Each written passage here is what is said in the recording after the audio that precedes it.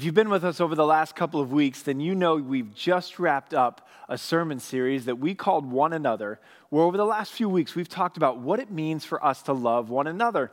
And when we say one another, what we mean are, if you call yourself a follower of Jesus Christ, how do you love other people who also follow Jesus? How do you love the people who are in the room, who are a part of the church, who call themselves Christians? That's what we've been talking about.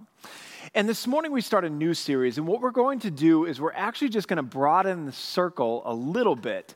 In the month of October, we'll take the circle even wider and talk about how we love the world. But right now, for the month of September, we're going to answer this question. How is it that we are to love our neighbor? How is it that you are to love your neighbor? And in order to really get at what we hope to talk about over these next few weeks, we need to take a moment right at the beginning and define a couple of terms. Because the words love and the words neighbor, those could mean quite a few different things. So what is it that we mean when we say that we're going to spend these next few weeks talking about what it means to love our neighbors? Well, when we say the word neighbor, here's what we mean. Neighbor is someone who is close to you and far from God. A neighbor, in terms of this sermon series, is going to mean someone who is close to you and far from God. So maybe you'd take a moment and try and think of some of those people, who they are. They could be your actual neighbor, the person that lives next door, or the person that lives down the hall or across the street.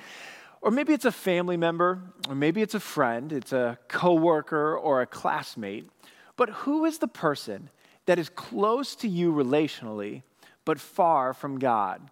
That is who we're talking about when we say neighbor. Now, what does it mean to love your neighbor? What does it mean to love the person who is close to you and far from God? Well, what we're going to talk about over the next few weeks is the truth. That as followers of Jesus Christ, the best way that we can show love to the people that are close to us and far from God is to introduce them to the God who loves them. The best way we can love those who are near to us and far from God is to introduce them to the God who loves them. That's what we're going to be talking about. And the moment I say a phrase like that, some of us start thinking, and you're coming up with the church word for what it is we're talking about. When we mention loving our neighbor by introducing them to the God who loves them, there's a church word for that, a big word that we sometimes use in church. And that word is the word evangelism. That's what we're talking about. Showing other people love by introducing them to the God who loves them. That is what we oftentimes in church call evangelism. And the moment I mention that word, the E word there, evangelism, some of you start to tense up a little bit. Some of you start to cringe because evangelism, it's just, it's not your thing. And you've been to the class before and you've tried to evangelize before, and every single time you've tried, it just hasn't gone that well. And so the moment we say we're talking about this topic over the next few weeks, you start to tense up a little bit. But let me be real honest with you right up here in the beginning. As long as you promise not to tell anybody else, I'll tell you a secret. You just keep it between you and me. If you're the kind of person that tenses up when you hear the word evangelism, I have to admit, I am right there with you. Because I've never felt personally that going out there and evangelizing those who do not know Jesus has ever really been my strong suit. It's something that makes me nervous. I remember when I was in college, over spring break one year, I went with a Christian organization to New Orleans, Louisiana. And over that spring break period, we did a couple of things.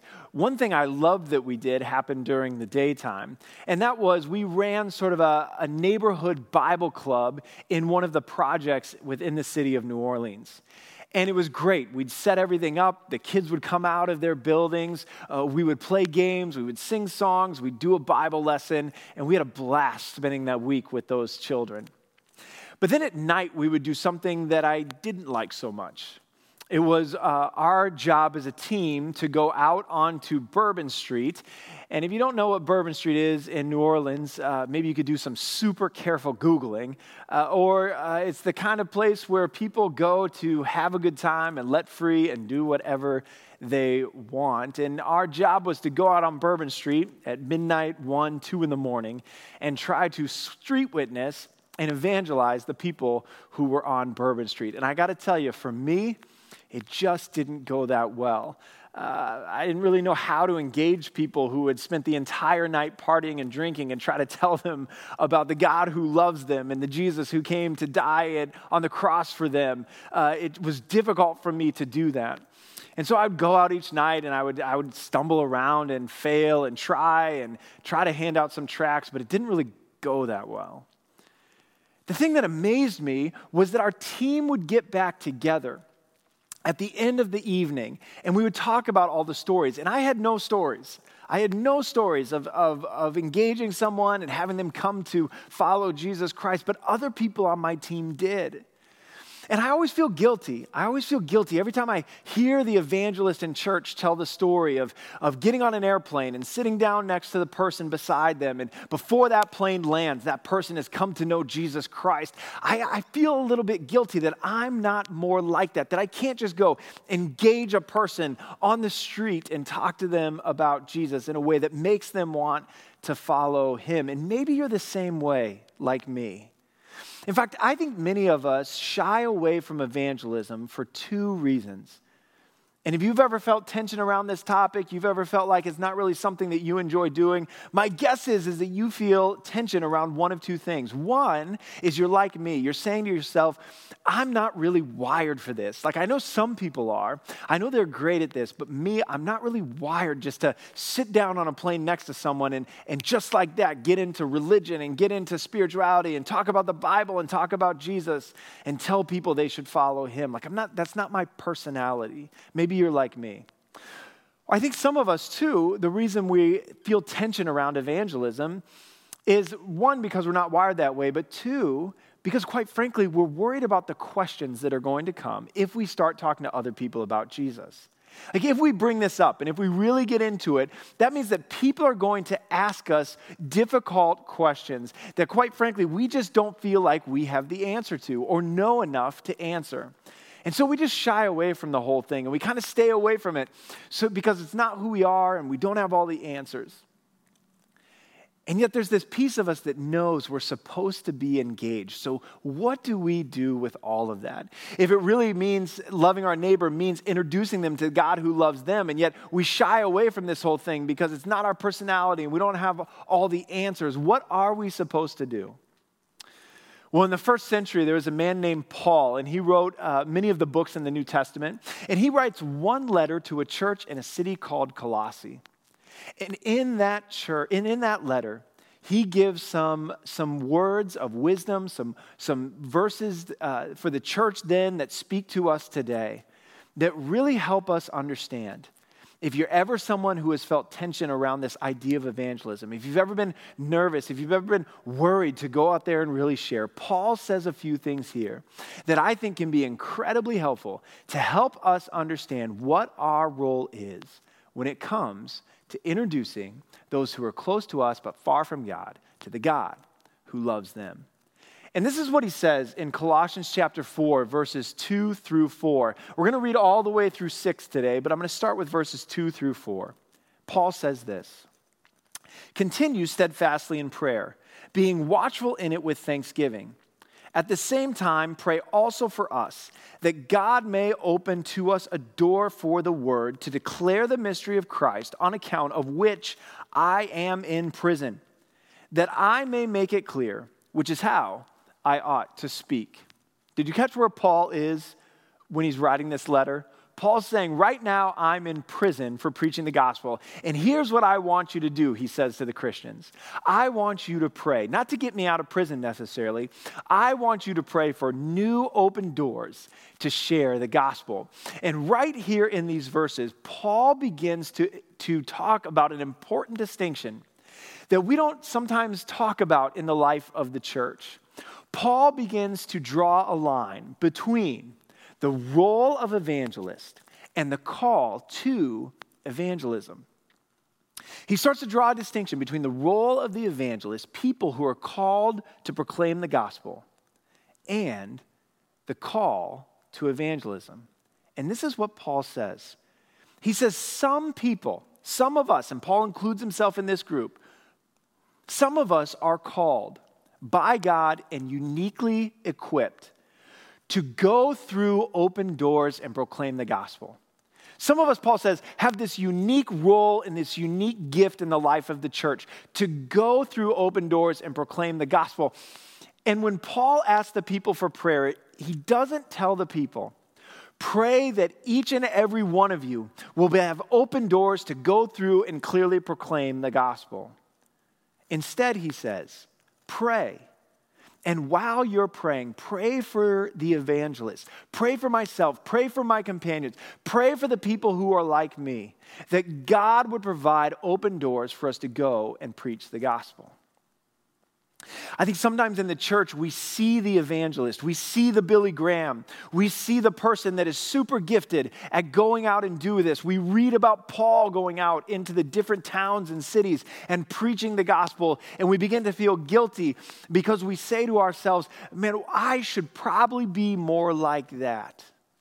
But what Paul is saying to us, and this is important, is that not everyone has the unique role of walking through open doors to proclaim the gospel. Now, some of you are hearing this, and you do. You have this gift.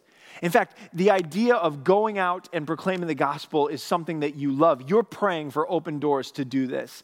And you love the idea that you would go out and proclaim the gospel and people would ask you questions and you can't get enough of those questions. And you love the debate and you love the apologetics and you love talking about all of those things. If that's you, then we as your church, we need to be praying for you. We need to be supporting you in that God would open up new doors for you to go and proclaim the gospel. But that's not everyone. So not everyone is the evangelist. Not everyone is going through the open doors. But everyone does have a role in evangelism, Paul is going to tell us. Not everyone's called to be Billy Graham, but all of us are called to evangelize. So what does that look like? Well, Paul tells us in verses 5 and 6. Here's what he writes. Walk in wisdom towards outsiders, he tells all of us, making the best use of the time. Let your speech always be gracious, seasoned with salt, so that you may know how you ought to answer every person. Here's what Paul's saying. He's saying not everyone's called to walk through the open door and proclaim the gospel. That's a few.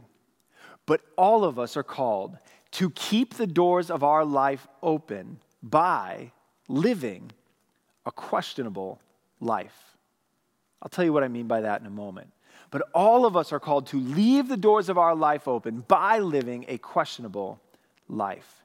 Here's what Paul tells us to do. Walk in wisdom toward outsiders.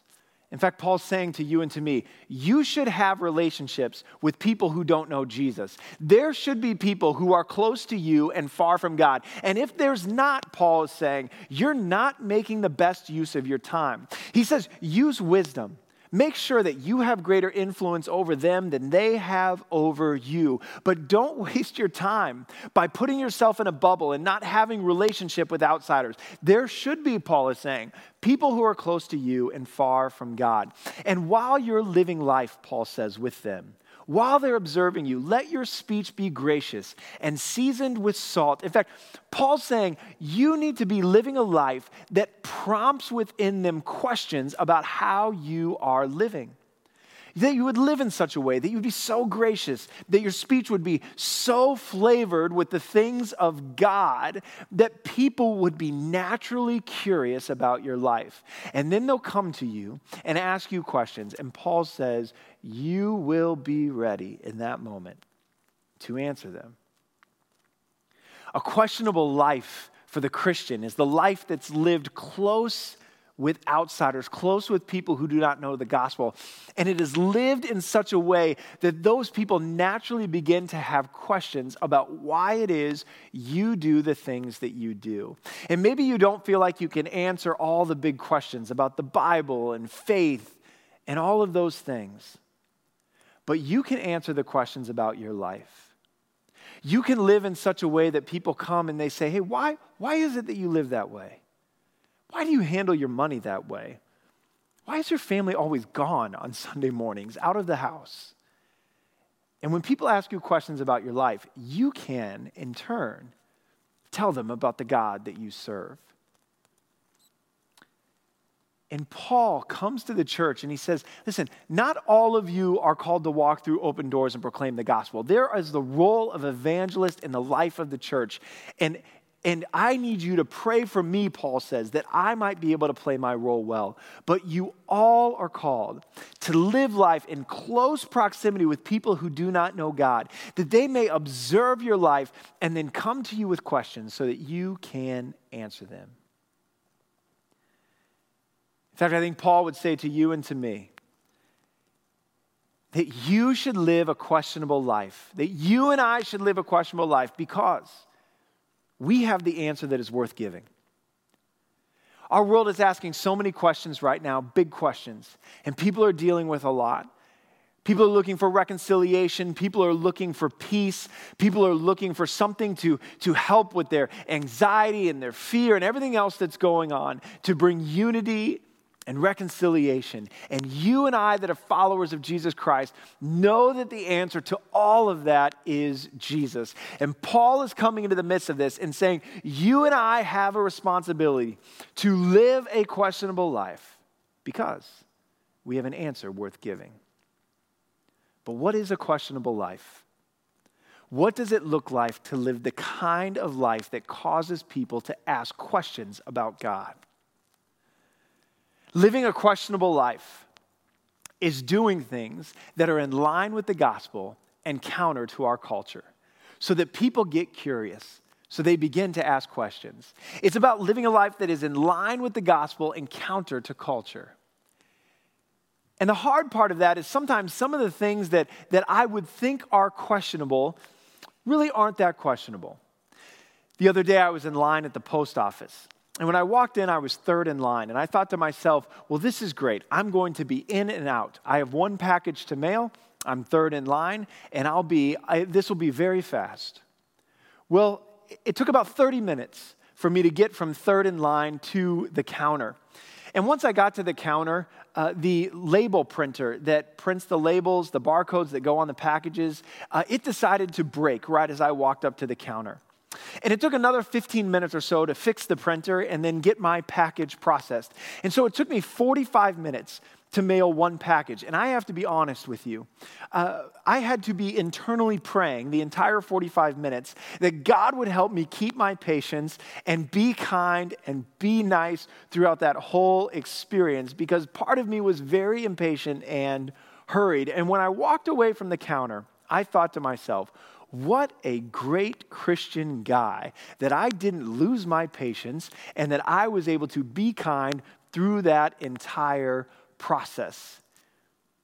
And as I was patting myself on the back, I was ignoring that there were 15 other people in line. Likely, many of them were not Christians, and none of them lost their patience either.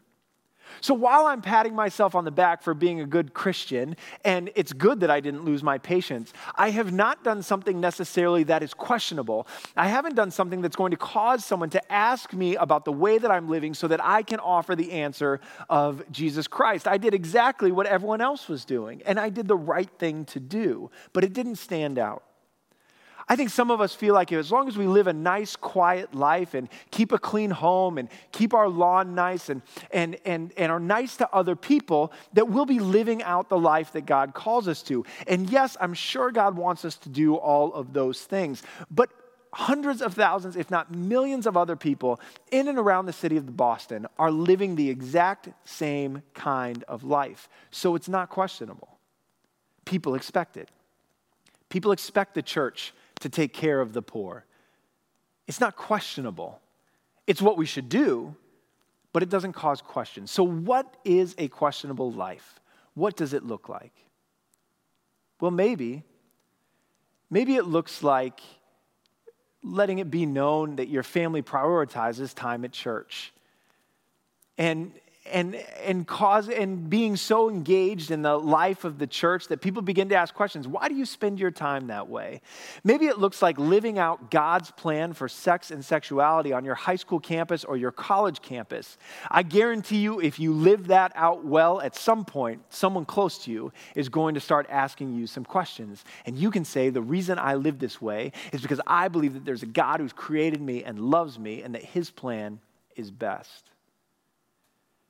Maybe it looks like handling your finances in such a way that your financial advisor or your accountant comes back to you and says, why should you be so generous with your money? Why are you giving so much away to organizations or to your church or to other people? And you can come back and say, because there's a God who owns it all, and I'm in a relationship with him, and I trust him with my money first. Maybe it looks like doing something like what Joe and Eileen Habelow, who were a part of our church for many years, did over the last couple of years. Many of you met Piwa, the young girl from Swaziland, Africa, who was coming to Boston for multiple surgeries that she needed. And Joe and Eileen Habelow hosted her and her caretaker at their house multiple times. And over those years, their friends and family, neighbors, would ask, why are you doing this? And they could turn and say, because Jesus has asked us to. Where in your life are you living in a way that is in line with the gospel, but counter to culture, so that those who are close to you but far from God begin to ask questions, and you can give Jesus as the answer? If you're watching this morning and you do not yet follow Jesus Christ, let me tell you, that there is no better decision you could make than to put your trust in him, to come before him and to recognize that you have sinned, that you've done things that God told you not to do, haven't done things that God told you to do, ask for his forgiveness and begin to follow him. That is the best decision that you could make. If you've already made that decision, then it is your call to participate in being in relationship with those who are close to you and far from God, and living life in such a way that they ask you questions and you can give the real answer through Jesus Christ. So are you living a questionable life? Are you living in such a way where your relationship with Jesus Christ is so evident and transparent that people can't help but be curious and ask questions? And are you ready? Are you prepared to give Jesus as the answer? Not all of us are called to walk through the open door and proclaim the gospel, but all of us are called to leave our doors open by living a questionable life. Live a questionable life because you have the answer that is worth giving.